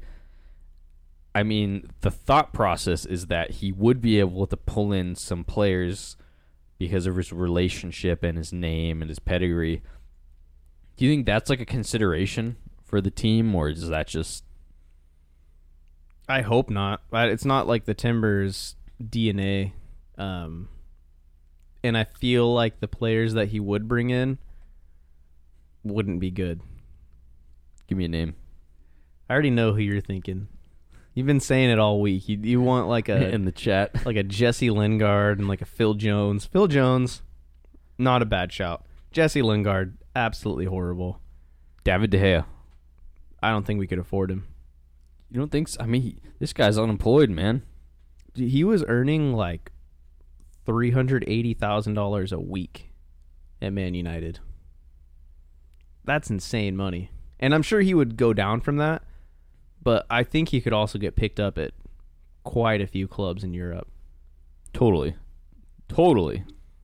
However, why? Do you think he has that much pull with David De Gea? No, but I'm saying there's Exactly. a connection there. Very little connection of like, hey, I used to play at Man United. You just got wouldn't they have let overlapped? go by Man United. No overlap. But yeah, I was gonna say. I don't know. I mean, I could see us bringing in a big player. I don't necessarily want that to be the case because I feel like we need to catch up to like the Phillies and like Philadelphia, the Dallases, the other teams that like bring in like Atlanta, even with Almada, like bring in young stars that you can sell on and make money. And that hasn't really been our DNA. It's been like we were the first team to really bring in guys like in their prime, like star players in their prime with Diego Valeri. And it just seems like you almost have to go younger and younger now. The league's getting so much younger, and I think like when you hold on, like I could see us pull, like I don't even know who we'd bring in, but I really don't want to see that happen. You know what I would love to see the Timbers do is like clean the front office out and just start over. Like it seems like we haven't, like our front office hasn't really been that good for about 5 years now. You think so? I mean, what's the last like real hit they had on like recruitment or signing? I think Moreno, I don't think they're like the best signings, like top tier, but I think Moreno, Mosquera, and Bravo, the last three, you could put Evander, I guess, if you want in that category, the last 3 seasons have been above average signings. I think Evander is probably the most exciting one. But then, like, Mosquera, yeah, Moreno, everybody agrees he's a good player, but, like, still hasn't hit his potential 3 years in. I would say, like, obviously Valeri's probably the biggest crowning accomplishment we've ever had of, like, a signing. I can't think of anybody else, like, any young players we brought in that we've developed, any other, like, star player. Blanco, to an extent, but he hasn't really accomplished the same amount. I would love to see us like make a big move for like a front office that has a way better ability of identifying like youth talent. So would like Orlando SC. They have an insane ability of identifying strikers out of the draft. You're right, but that's a very niche thing. And since they've been in the league, Portland has definitely accomplished more since then. I think I agree with what you're saying, but I think Orlando's it's a low bar. And I love Orlando. That's my pick for MLS Cup 2023. But I'd rather have taken the Timbers last 5 years with random squads. Last 5 years of signings. I'm not saying, like, I'm not trying to compare where they finished to the play on the field, but when you look at, like, signings and players that we're bringing in. Like, we've had some stinky signings, dude. You're right, but Steven Taylor. That was a little bit before, but you're right. But I think you have to look at the results, because if they don't translate, yeah, you can look at Orlando being a great team on paper. They won the Open Cup. Like, that's a great accomplishment. But I guess that would be the theory, though, because they hired Jack Dodd, the Toronto technical director, and our chief of scouting, or what it's some high up position. Scouting. And the idea would be to identify some talent. I was reading a really interesting, I don't know if it was an article or a thread on Twitter, so I can't really give any credit for this. Might have been even Reddit, but somebody was saying Timbers have been pretty good at signing talent. And, I mean, they've had flops, but every club has. What really kind of killed them was the 2020 offseason, where they signed, the offseason leading up to the 2020 season, they signed Nias Goda and Yimi Chara as DPs. Two players who, in their best seasons, were like good MLS players, I'd say. I don't know if would you agree with that? Like, Nias Goda's best year, Chara's best year, good MLS player, nothing more, not a superstar by any means. And that being the last few seasons of the Valeri, Blanco, we had a Bobasi at that point. We had a solid squad. Steve Clark, Mabiala was more in his prime. And if we had two signings that were great DPs, a lights-out striker like a Yakumakis, a winger that was really effective, like whoever you want to add in there, we probably would have won something. Yeah.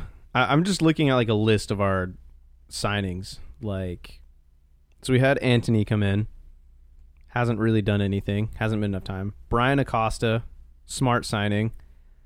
Miguel Araujo, we didn't even give him really a chance at all.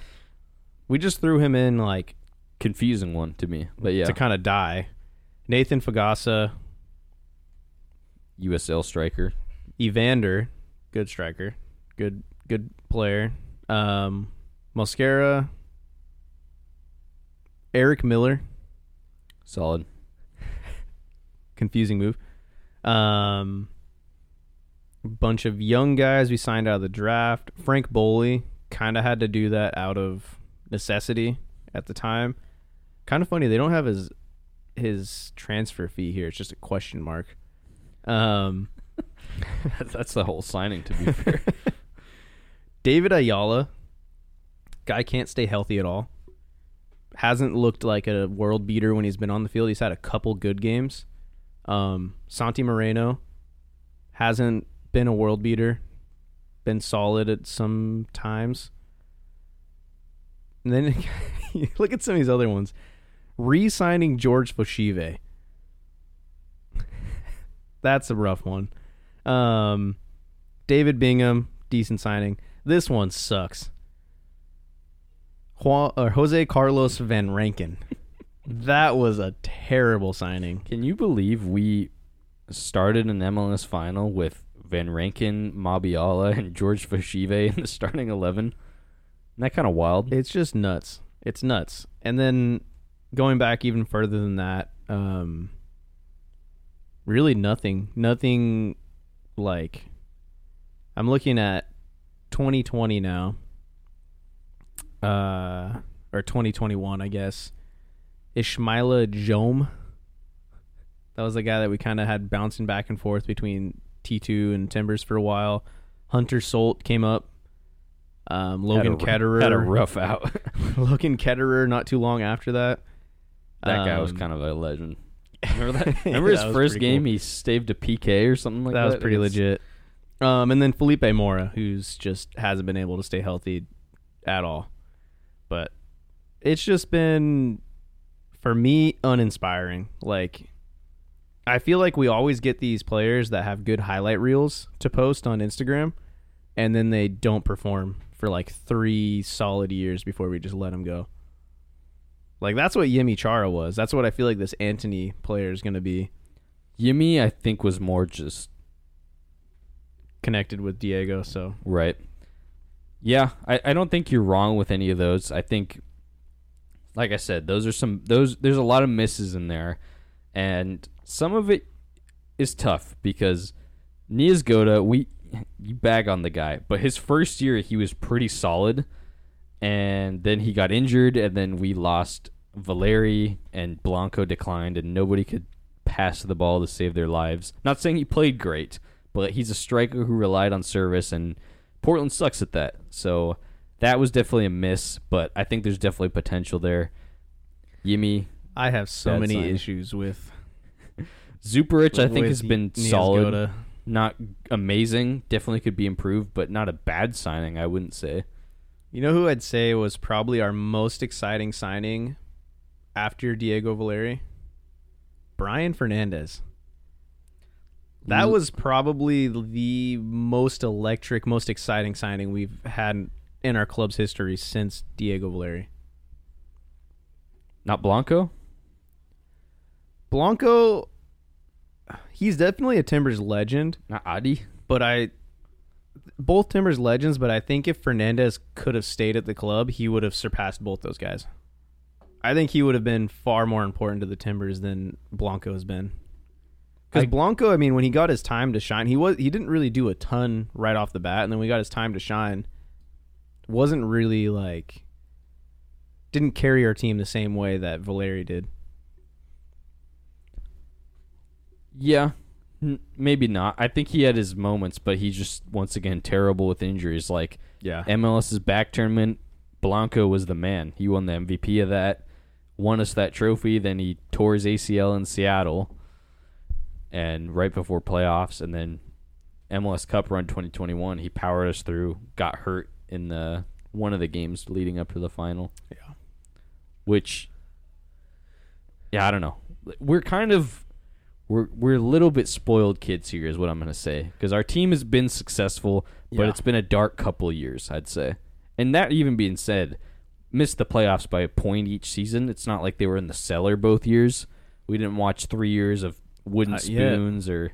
Not yet. Not yet. Give us another season right here. With Fizzer at the helm. Oh, Philly Nevs. Hey, if Phil Neville was listening... A little PN. Puts the P in and PNW. These podcasters, Jacob and Chase, host of the MLS Net Boys, we're rooting for you. Go on, Fizzer. What are the odds we get invited to press conference and we're around? That would be hilarious. We both have to just miss work.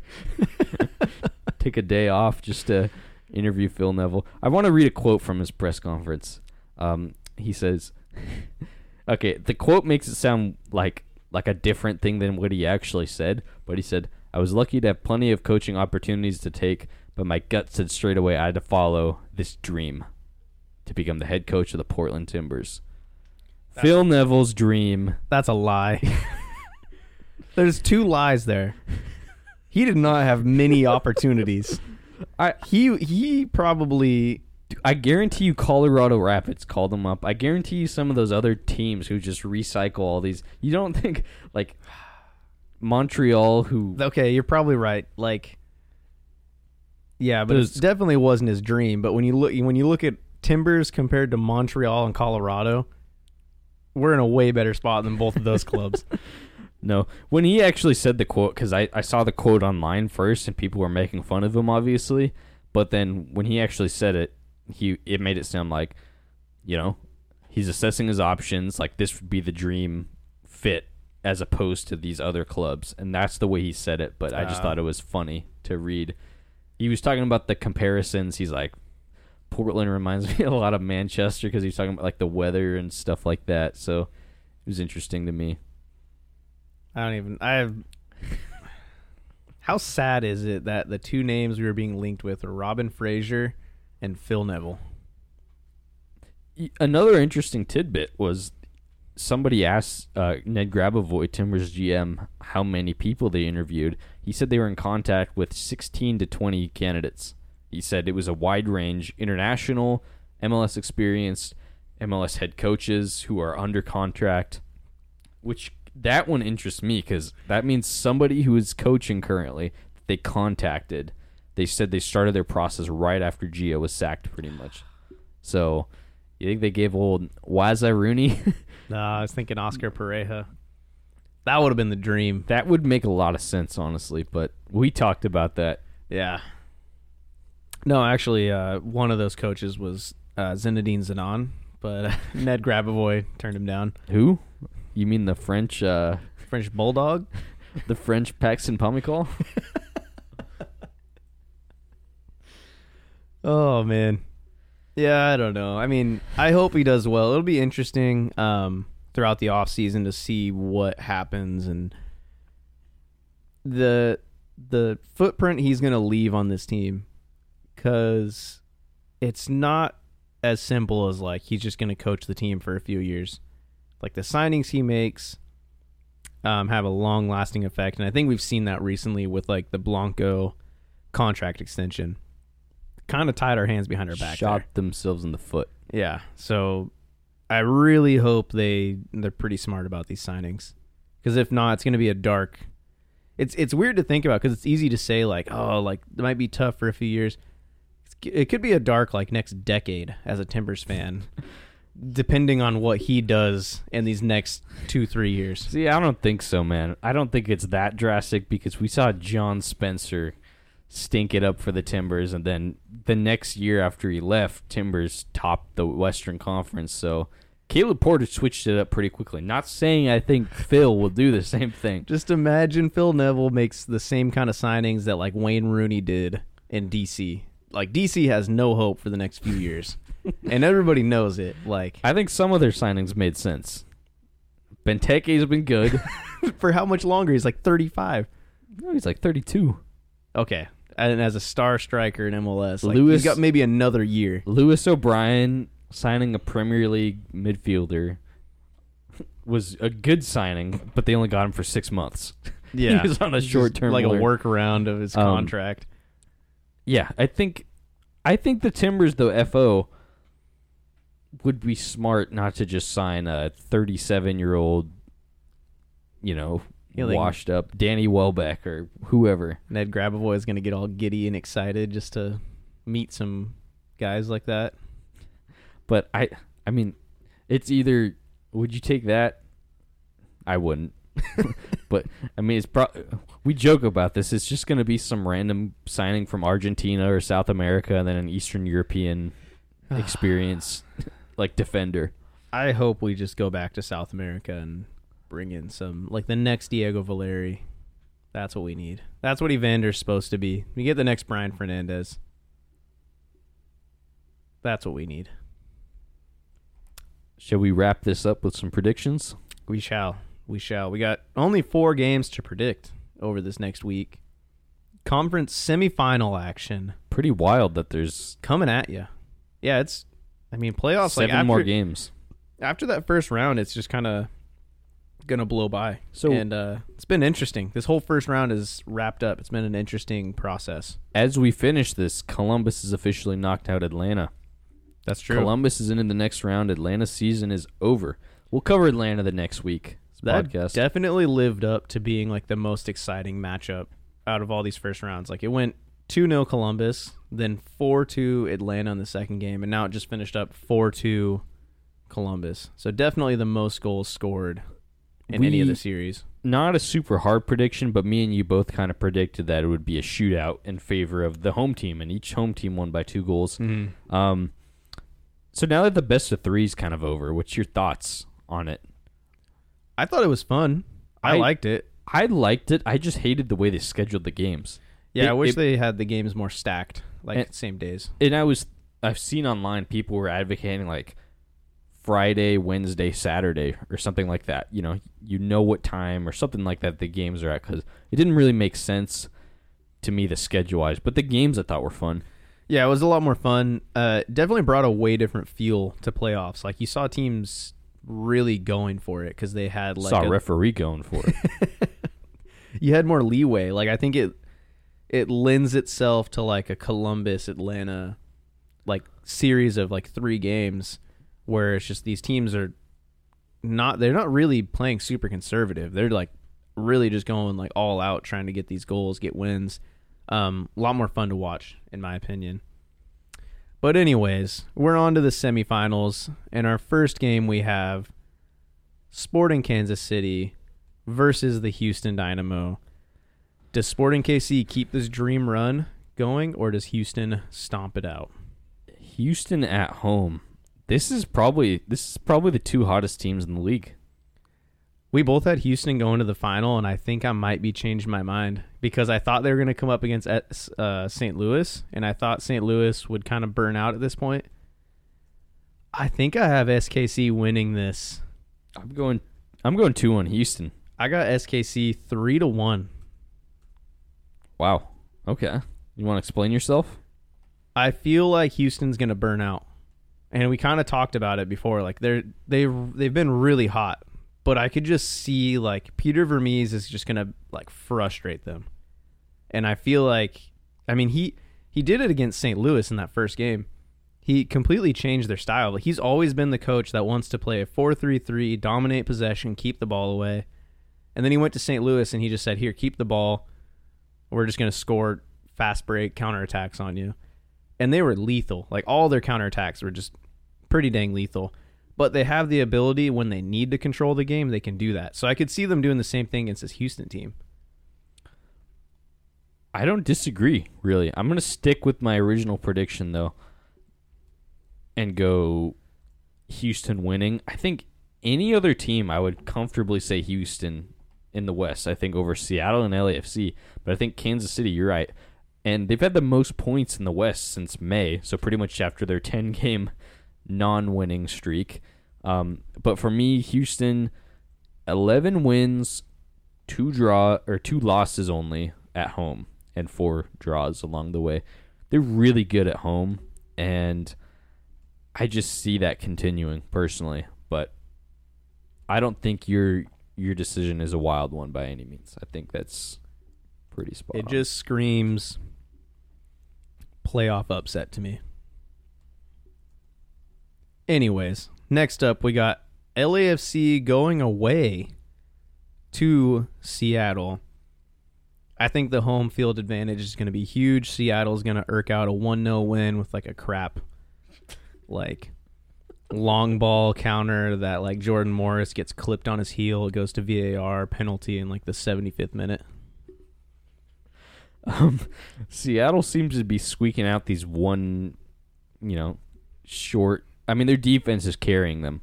I mean, not that they've been bad at all in attack, but their defense is definitely what's going to win them this game. I can definitely see that happening. It's like the Sounders' way this year. I'm going LAFC 2-0, though. I'm sticking with my original bracket. I think, I don't know. I can see them scoring. Like, you watch that game in Vancouver, both games, I guess you could say, but especially the second leg, they had a very professional game. They took care of business. They got the goal on the road.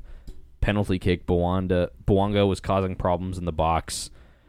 They just got a lot of weapons that I don't think Dallas had. And I can see Dallas exposing them. Like, I don't know if you remember the first leg of the Seattle-Dallas game, but Jesus Ferreira, I think it was, missed 2 absolute sitters in the box, like against Seattle. I don't think LAFC makes the same mistake. I agree. I could see that happening, but I think Seattle's home atmosphere is what's going to kind of carry them through here. But next up, fight and win. We got Cincinnati hosting the Philadelphia Union. I'm going Cincy 2-0. Pretty straightforward. The only way I could see this being different is Chicago. Not Chicago. Jeez, what a shout out there. I could see Philly maybe getting like a consolation goal, but I think Cincy just holds on to it. Sergio Santos or Ray Gaddis revenge goal? Not really. I'm going Cincy 3-0. Same thing as you. I can see it being 3-1. I think Cincy's gonna. They got knocked out by Philly last year in the playoffs. I think this is like a changing of the guard moment here. Philly's kind of been the top dog in the East for the last few years. I think Cincy takes over. 3-0. Both got Cincy going through there. Next up, Orlando hosting Columbus. I already know what you're going to say. Orlando's home record. You're going to bring up their recent games against Columbus. Yada, yada, snooze. Columbus, 4-3. They're going in. Guns blazing. Wilfred Nance screaming on the touchline. Center back scoring bangers. Darlington Nagbe doing his little spin thing he does to shield the ball in the midfield, then hitting a 5-yard back pass. Columbus masterclass. Oscar Pereira is going to grab that tissue right from your that you're reading the script from and throw it beside him. That's some MLS lore. No, I'm going Orlando 3-1. I think they've proven that they match up and they can handle Columbus. They've done it on the road. They drew, I should say, and they've taken care of business at home. One of them was a pretty wild game that I don't think was really something that will be replicated, but this is Orlando's time. They went on a cup run last year and won it. This is an experienced group now. Oscar Pereira has been building up to this moment in Orlando. He's been there for about 4 years now, and I think they get the job done. I think this, I don't know. I guess I was going to say this would be their biggest test. It definitely is so far, but I think you're right. You got 4-3. It could be a shootout, but they just took down Nashville's defense twice in a row, and I can see them doing the same. But they don't have those the are two firepower. 1-0 games, and that first one took an absolute screamer of a goal to score that one goal at home against Nashville. That is true, but I mean, if you look at Columbus, they had to. I mean, they won by 2 goals, but same thing, absolute screamer against a much worse defense. I don't know. I think it's a tight game. It's a really tight game. I see this back line eating up Duncan McGuire. You think so? I don't see any. Duncan McGuire's been good, man. But the thing about Orlando is they have a lot of different weapons. They don't have one huge star player. If not him, you got Facundo Torres. You got Ivan Angulo. If not Pereira's Cucho, solid. you got Kevin Molino. You got But Maitan. Orlando's defense is definitely a top, a higher. I would agree, tier. but I feel like Columbus has the pieces to really lock it down. They play a back three, and then Aiden Morris, like that guy on his day has the ability to be one of the best like center mid / CDMs in the league. I mean, he showed it when they won MLS Cup, and he was 20. He was like the best player on the field besides Zelarayan. So if he turns up for it, I could see him just kind of locking up the midfield and shielding that back line really well.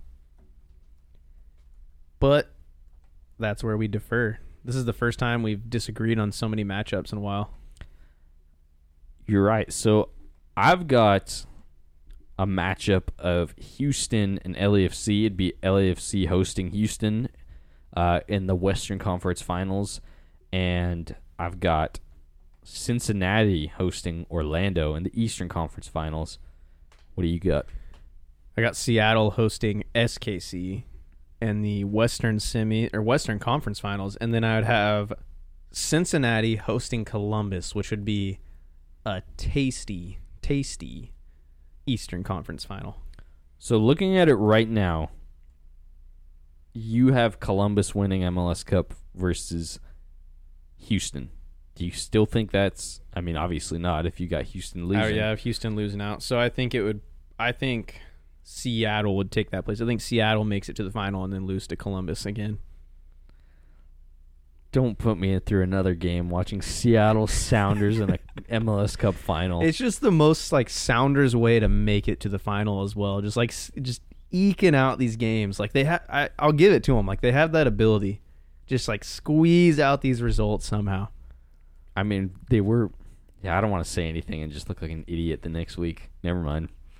I don't want to bring up Seattle, man. I'm still going. Oh man, you still got a Houston Cincy final, right? Or Houston Orlando. You have Orlando. I had Orlando beating Houston. I might change that to Cincy beating. I don't know. I'm not sure. You have to make a claim right now, and if you don't, then I get to take one thing from this room home with me. You can take the Celtic scarf at the bottom.